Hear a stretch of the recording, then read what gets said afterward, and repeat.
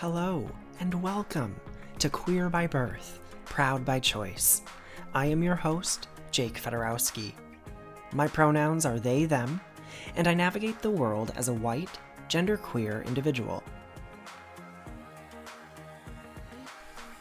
Today, I'll be speaking with Andrew Grant Houston, otherwise known as ACE, architect, environmental advocate, housing activist, and candidate in Seattle's mayoral race.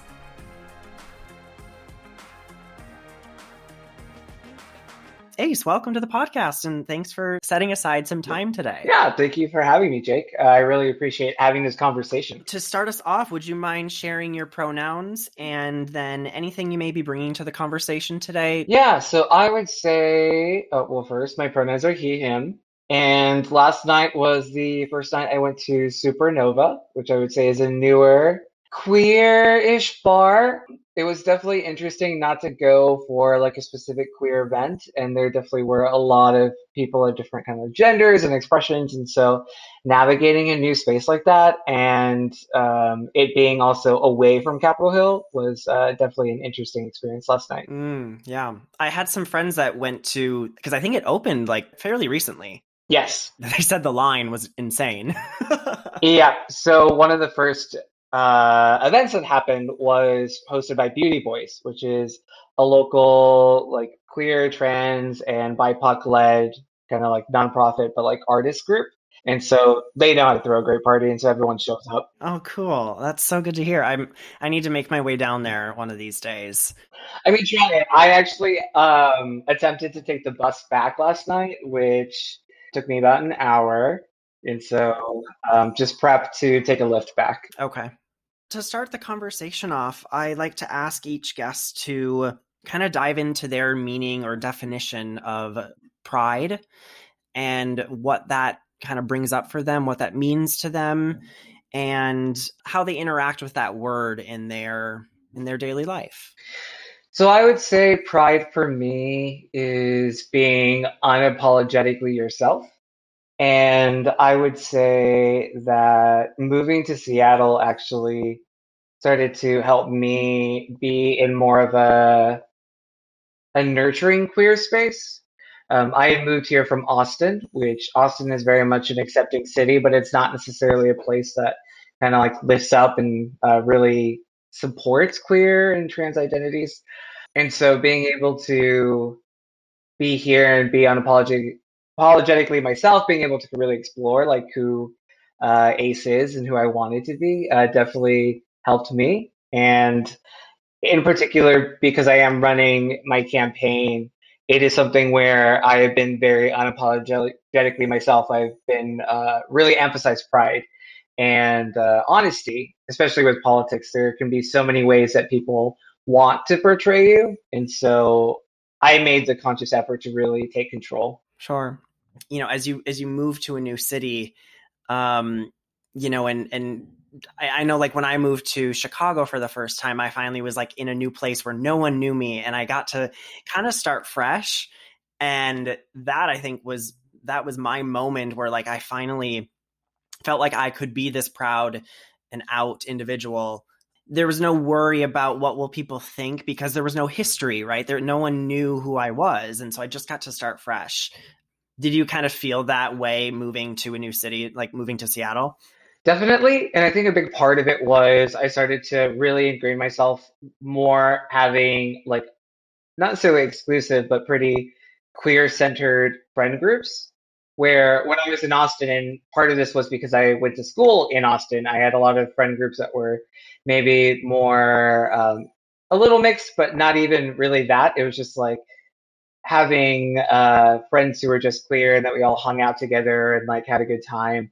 Like that wasn't really a thing. It was just that we were in these larger groups just based off of either like our social groups that we were in or like clubs in university or classes. And so, yes, coming here and being able to really start to say, okay, these are the kinds of people I want to hang around with all the time. I don't necessarily want to go to straight bars all the time. I want to be more in queer spaces. I want to do more activities and like really get a better understanding as to all the people who are here within the community. Well, I mean, Seattle's just got such a vibrant queer community that it's almost daunting to think about, like, how do I even just begin to explore like the different, Yeah. parts of that community, because there's so much. Was there a moment that you remember where you felt proud in and of your queer body for the first time, or was that more of a journey? What did that look like for you? Um, Definitely a journey, and especially since people are listening and not watching, I'm a plus size individual. I would consider myself like a cub or a bear. So, sitting in that like space, especially having been that way most of my adult life, and so really thinking of like body positivity and what does that mean when you are a man or male presenting in the queer community. That is still, I will say, a challenge, to be honest. But I do remember one of the things that we did for Austin Pride, which is always just really the biggest thing, is the parade. And so the University of Texas, which is where I went, we have a Pride contingency. There's a banner, people stand, and I just had this one shirt I had gotten from the club. This was just like this giant, like, there's just bright red shirt that just said Pride emblazoned over it. And I remember like I had been doing a lot of running like before then, and I just felt really good and in my body. And I was like right towards the front. And I just, as we walked down Congress Avenue, which is the main avenue in Austin, just seeing all the people out and especially kids just looking so excited and so happy. And I was like, yes, like I'm so proud to like be here in this moment and just like be myself and to see this resonate with other people. That was probably one of the first times, and that was in college, so that felt really great. Oh, I love that. I love that.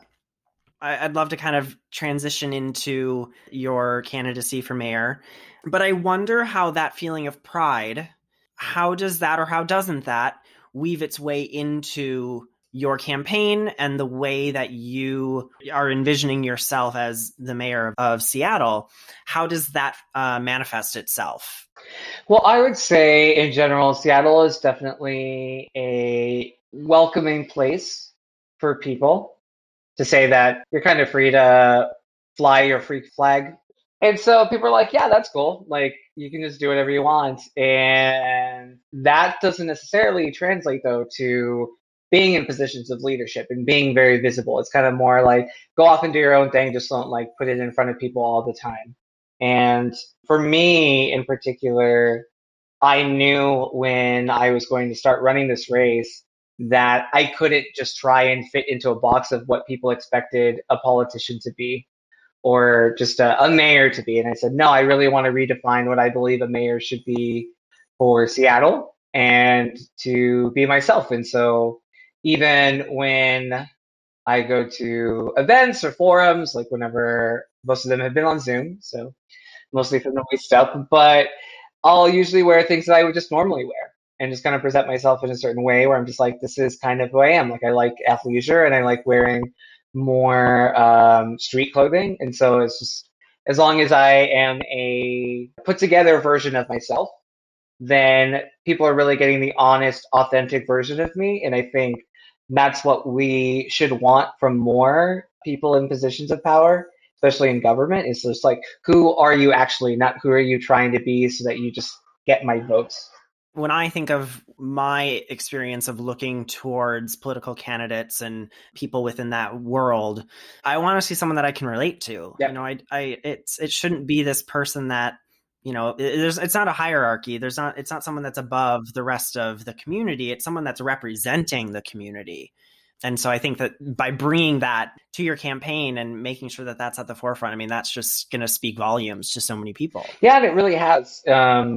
I can kind of gloat about this a little bit, but being a first time candidate and being unapologetically myself, just like trying to continue saying that word, we done really well. We were the first campaign to max out on democracy vouchers, which for those listening is our public financing system here in Seattle. And we've just really had a very strong message of how we want to represent those who really need help the most here. Because even though we are seen as very progressive, I would say when it comes to actually enacting change for people to get by, there's a lot of resistance. Mm-hmm. Yeah.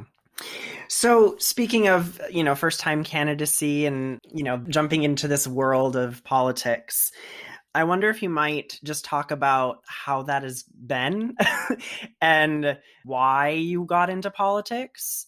It definitely has been a journey. And I'm someone who was already very active on Twitter, and that's kind of how this all started. So I decided to run, in all honesty, after I had asked a couple of other people who I know that are organizers if they were going to run, and they all decided no. And that came from our wildfires last September, where there were just so many unhoused people outside. And Seattle actually has the third largest homeless population, and we're the 18th largest city. And so there's a disproportionate impact there. And we've been saying that we've had an emergency since 2015, and we haven't really seen any improvement. And so, as someone who comes from architecture, and has a lot of difficulty just trying to get projects complete here because people don't want to see their neighborhoods change. They don't want to see us put up more apartments. I knew that the systems had to change. And so, in many ways, this is an extension of my organizing as a housing activist, where I say we need to take this position of power for the community to be able to change and improve the system so that we can finally start providing the housing that people need. But in many ways, I see this as a great opportunity to embrace a more sustainable city and in a way embrace change and take control of change so that we can choose to define what the future of our city looks like. Wow. Do you have any advice for folks who are kind of in that same position and are maybe in a city or in a place where they aren't seeing that change and they feel like they are the one that could bring about that change? Do you have advice for how to even begin to get into the world of politics and to, start a candidacy in for something? Yeah, absolutely. So, first, I would say that you should be involved in your community in some way already. And whether that just be the smallest thing, which you can start with by making a public comment at a county or a community council meeting and speaking there, joining an organization that may already exist. I believe organizing in general is really the important part, and especially not coming from either having a if you don't have a very strong network of any kind, if you're not a professional, or you are someone who just really wants to make an impact, but you don't have a lot of resources, then the best way to do that is to create a team and like really organize. And I actually just spoke about this at an architecture conference, and people were like a little intimidated about it. They're like, how do you organize as an architect and like do activism? And I said, it's really that you just need two or three other people who share a common goal with you. And then you start to build together. And in organizing, it's really important to recognize that you're not alone and that you are not responsible for everything. And so, as big as some of the challenges we are facing, and I know for many of us, especially in the US, we're all kind of dealing with a lot of the same issues, know that you're not alone in that, and that if you have a team, you can support each other. The other thing that I will say is like if you are very dead set on getting involved in politics, there's the organization Run for Something. They have been extremely supportive of my campaign. We got endorsed, and from there, they actually provided us trainings and resources to actually understand how you run a campaign. And I definitely am someone as a licensed professional and someone that people rely on for expertise. I've relied on my consultants to provide me expertise, but at the same token, it's also great to learn by doing. And so, yeah, I would say that people start from there and just start from like a very small piece and then you just slowly build over time. Mm, I love that. Thank you. That's perfect advice.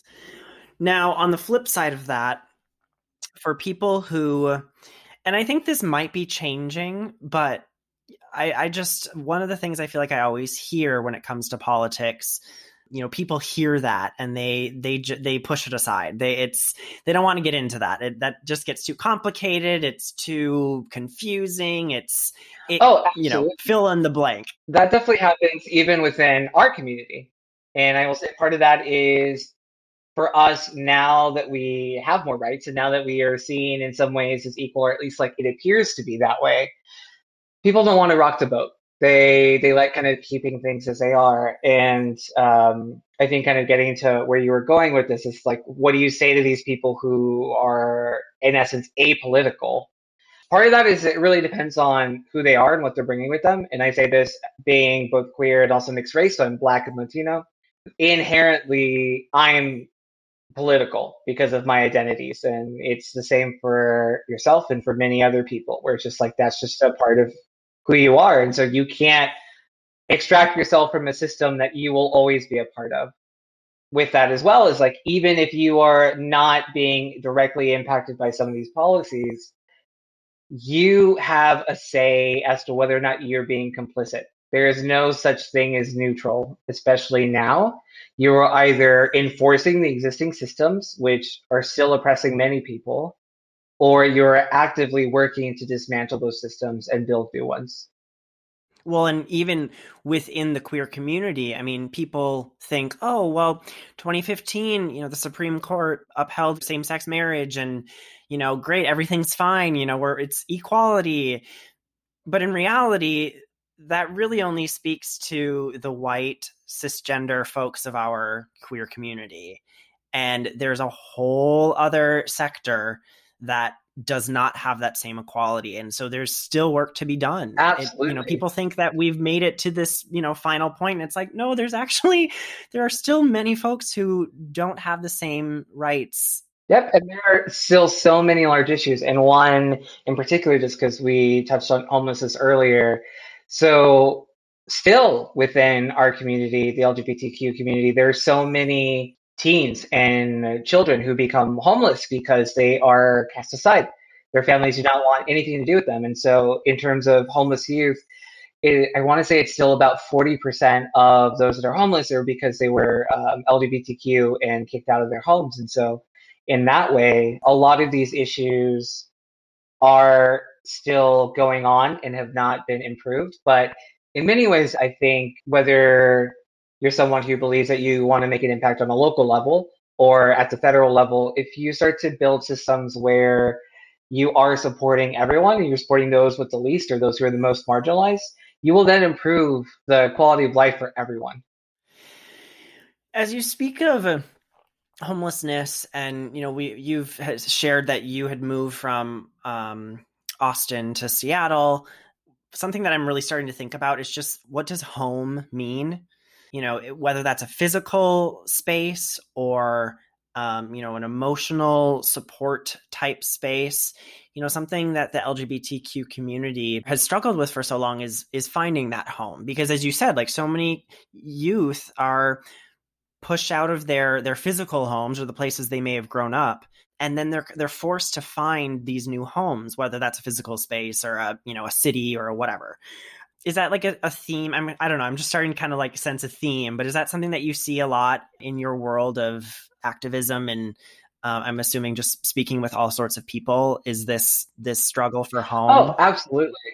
And even for myself, being mixed race and also being queer, there were a lot of spaces growing up that there was just no room made for me. And that was just because it just never existed. And so I had to make my own space. And so I actually have my own architecture practice. And part of that was trying to create spaces which were inclusive and are intended on really providing space for people like myself, or even not like myself.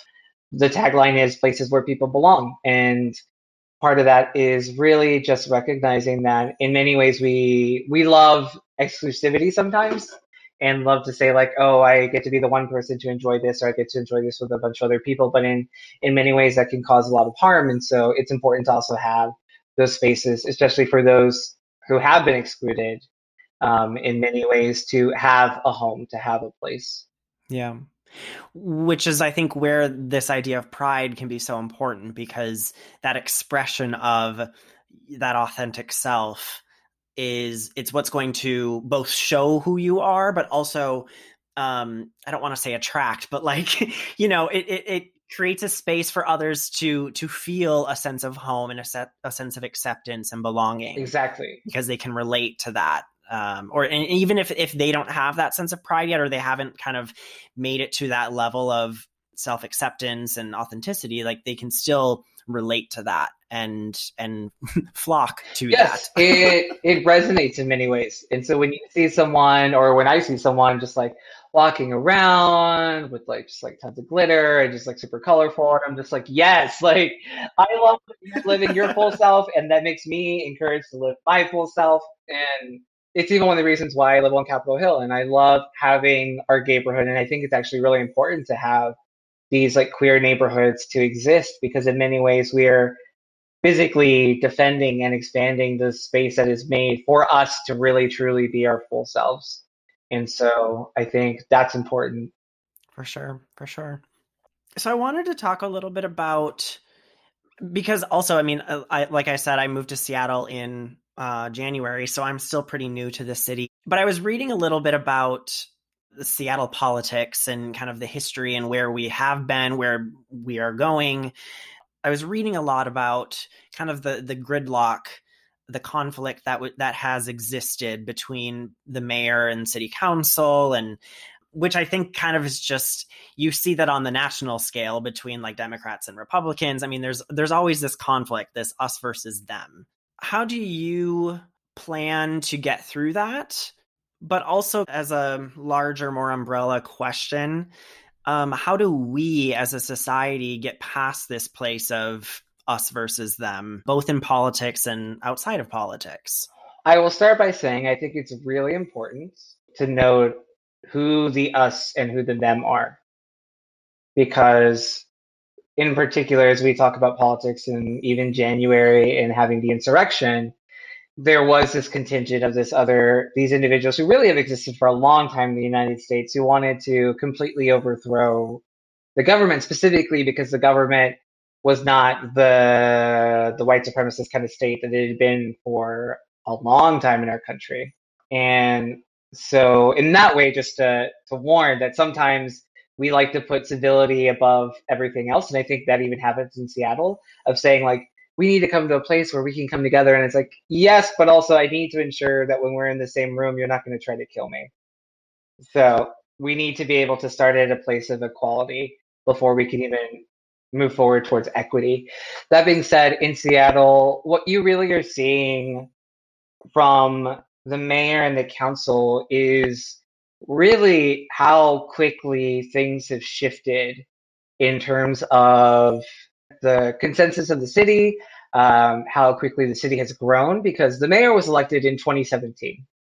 And so there definitely had been like a large amount of people who had moved here. Amazon was just starting to like really get into the boom. And then you hit in 2019 where everything has gotten significantly worse. Rent is much more expensive. More people have moved here. The city has moved further left. And so then you elect a council that represents that. And it also had gone to a full district system. And so by then you start to see people who are really representative of those communities. And so you have this disconnect between a mayor that was elected at wide, much more centrist, had to be more of a consensus with business and trying not to piss anyone off, and then a council that is dead set on really trying to make significant change. And the problem with our system here in Seattle, because there are different ways that a mayor and council works, is that we have a strong mayor system, which means that the mayor decides whether or not we actually fund and like move forward with things.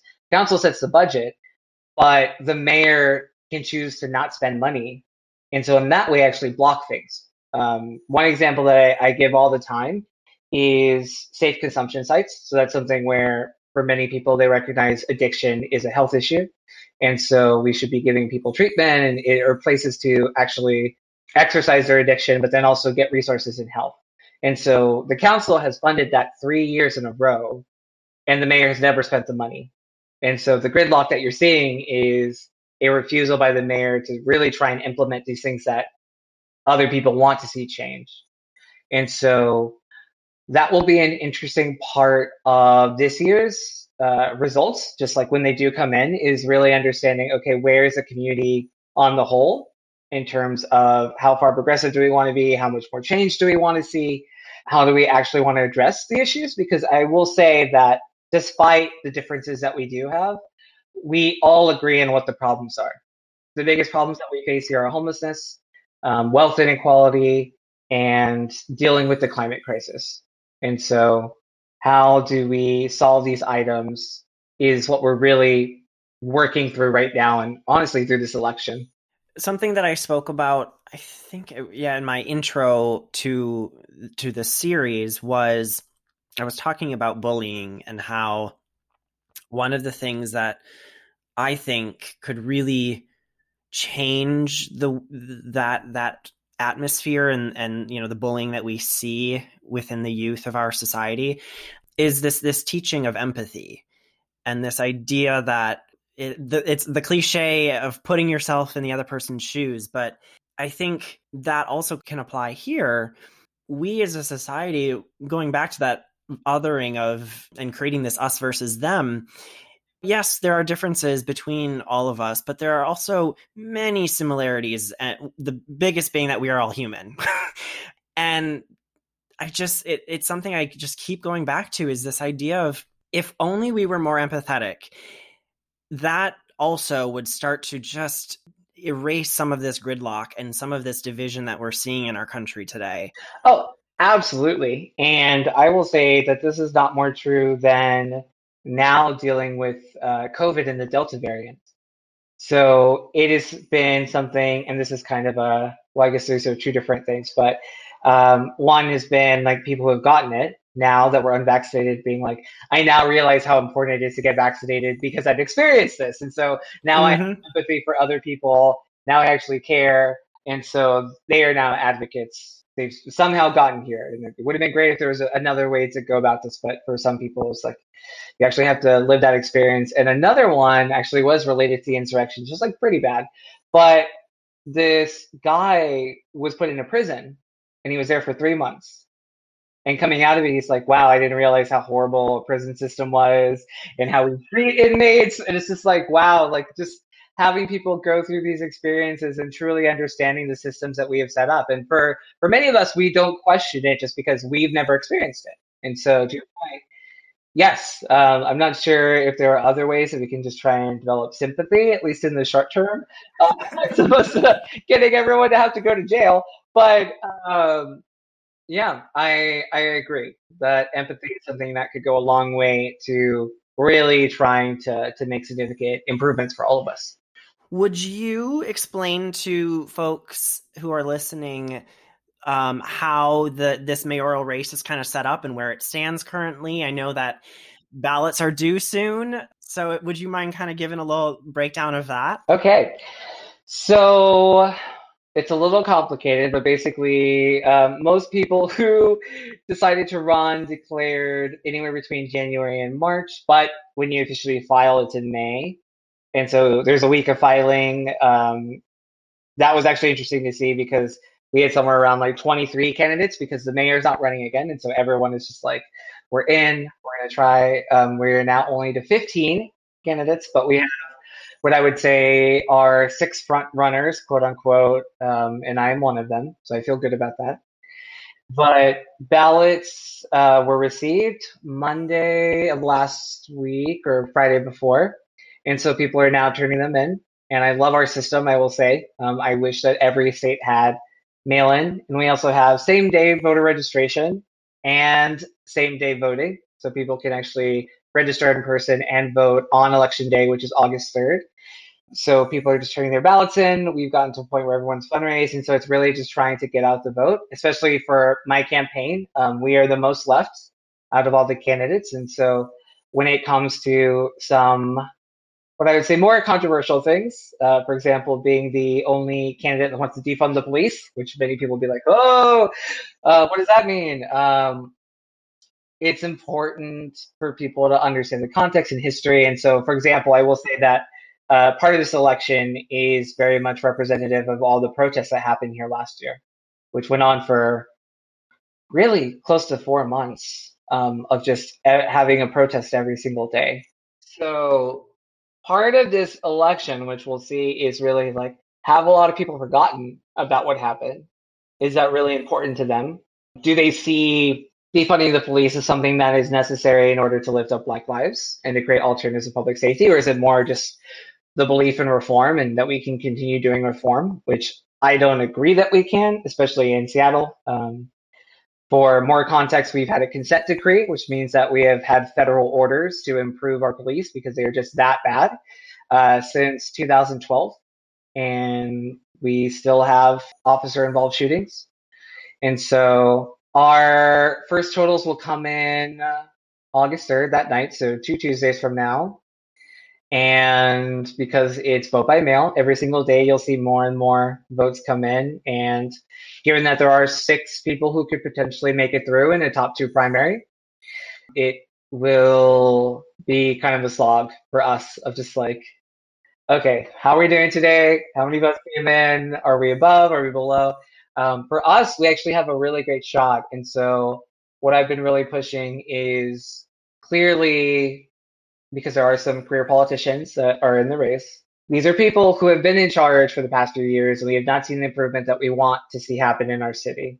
And so in order to address the issues at hand, and especially with the climate crisis, and for those listening, I'm fairly young, if you can't tell from my voice, that we need to address these issues now. Like, we can't wait anymore. We can't do these minor changes. It's time to actually build new systems. And so I'm hoping that that message really resonates, because that will really set an indicator for the general public of, are they actually really invested in making this change, or are they more concerned with keeping themselves comfortable? Because I think that's really what it is at the end of the day. I think for many people, they support social rights, and especially in Seattle, they understand what it means to have justice, but in terms of actually making changes in their own lives, which could then make them uncomfortable, they shy away from that. Well, thank you so much for breaking that all down. It can be confusing, no matter the city or the place that you're in. Which I will ask the question, have you filled out your ballot? I did. I sent it in last Thursday. Great, awesome. So that is the other thing too, just in case anyone else is listening here in Seattle, you have until the Friday before Election Day to mail it in, because it has to be received by Tuesday. And so if you don't do it on that Friday, find a ballot drop box, because they're all over the city, and then put it in the actual box. You can put it into the box anytime up to 8 p.m. on that Tuesday. Thank you.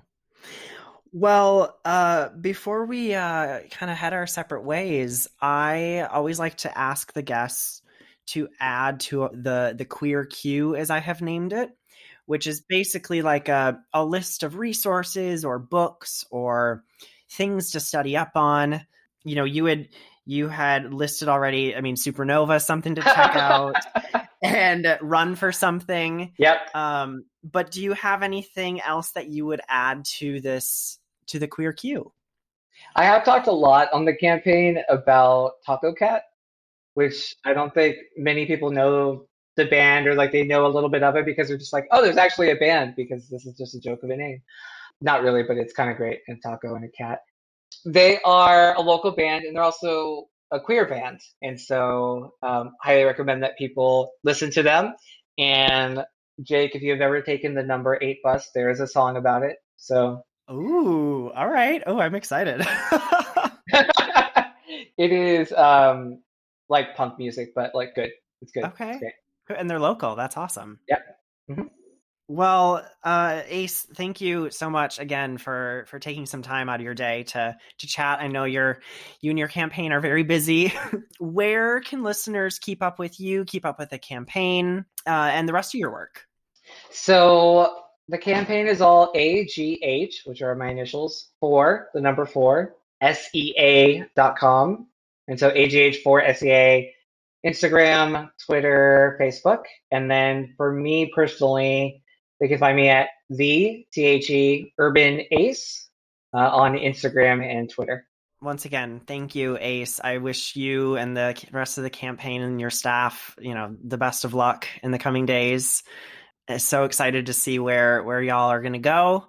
And I hope you have a wonderful rest of the day. Thanks. You too, Jake. And hopefully soon enough, I will see you in person somewhere around the hill. Yes, for sure.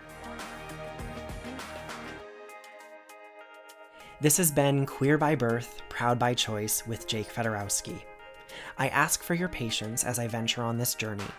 If I have said anything that came across as offensive, uneducated, or simply incorrect, please feel free to contact me. I look forward to listening and learning. You can email me at qbbpbc@gmail.com or follow me on Twitter and or Instagram at qbbpbc. Please like and share as you are able. It is much appreciated. Last but certainly not least, I'm forever grateful for the wonderful artwork designed by my friend Kristen, whose website will be linked in the show notes.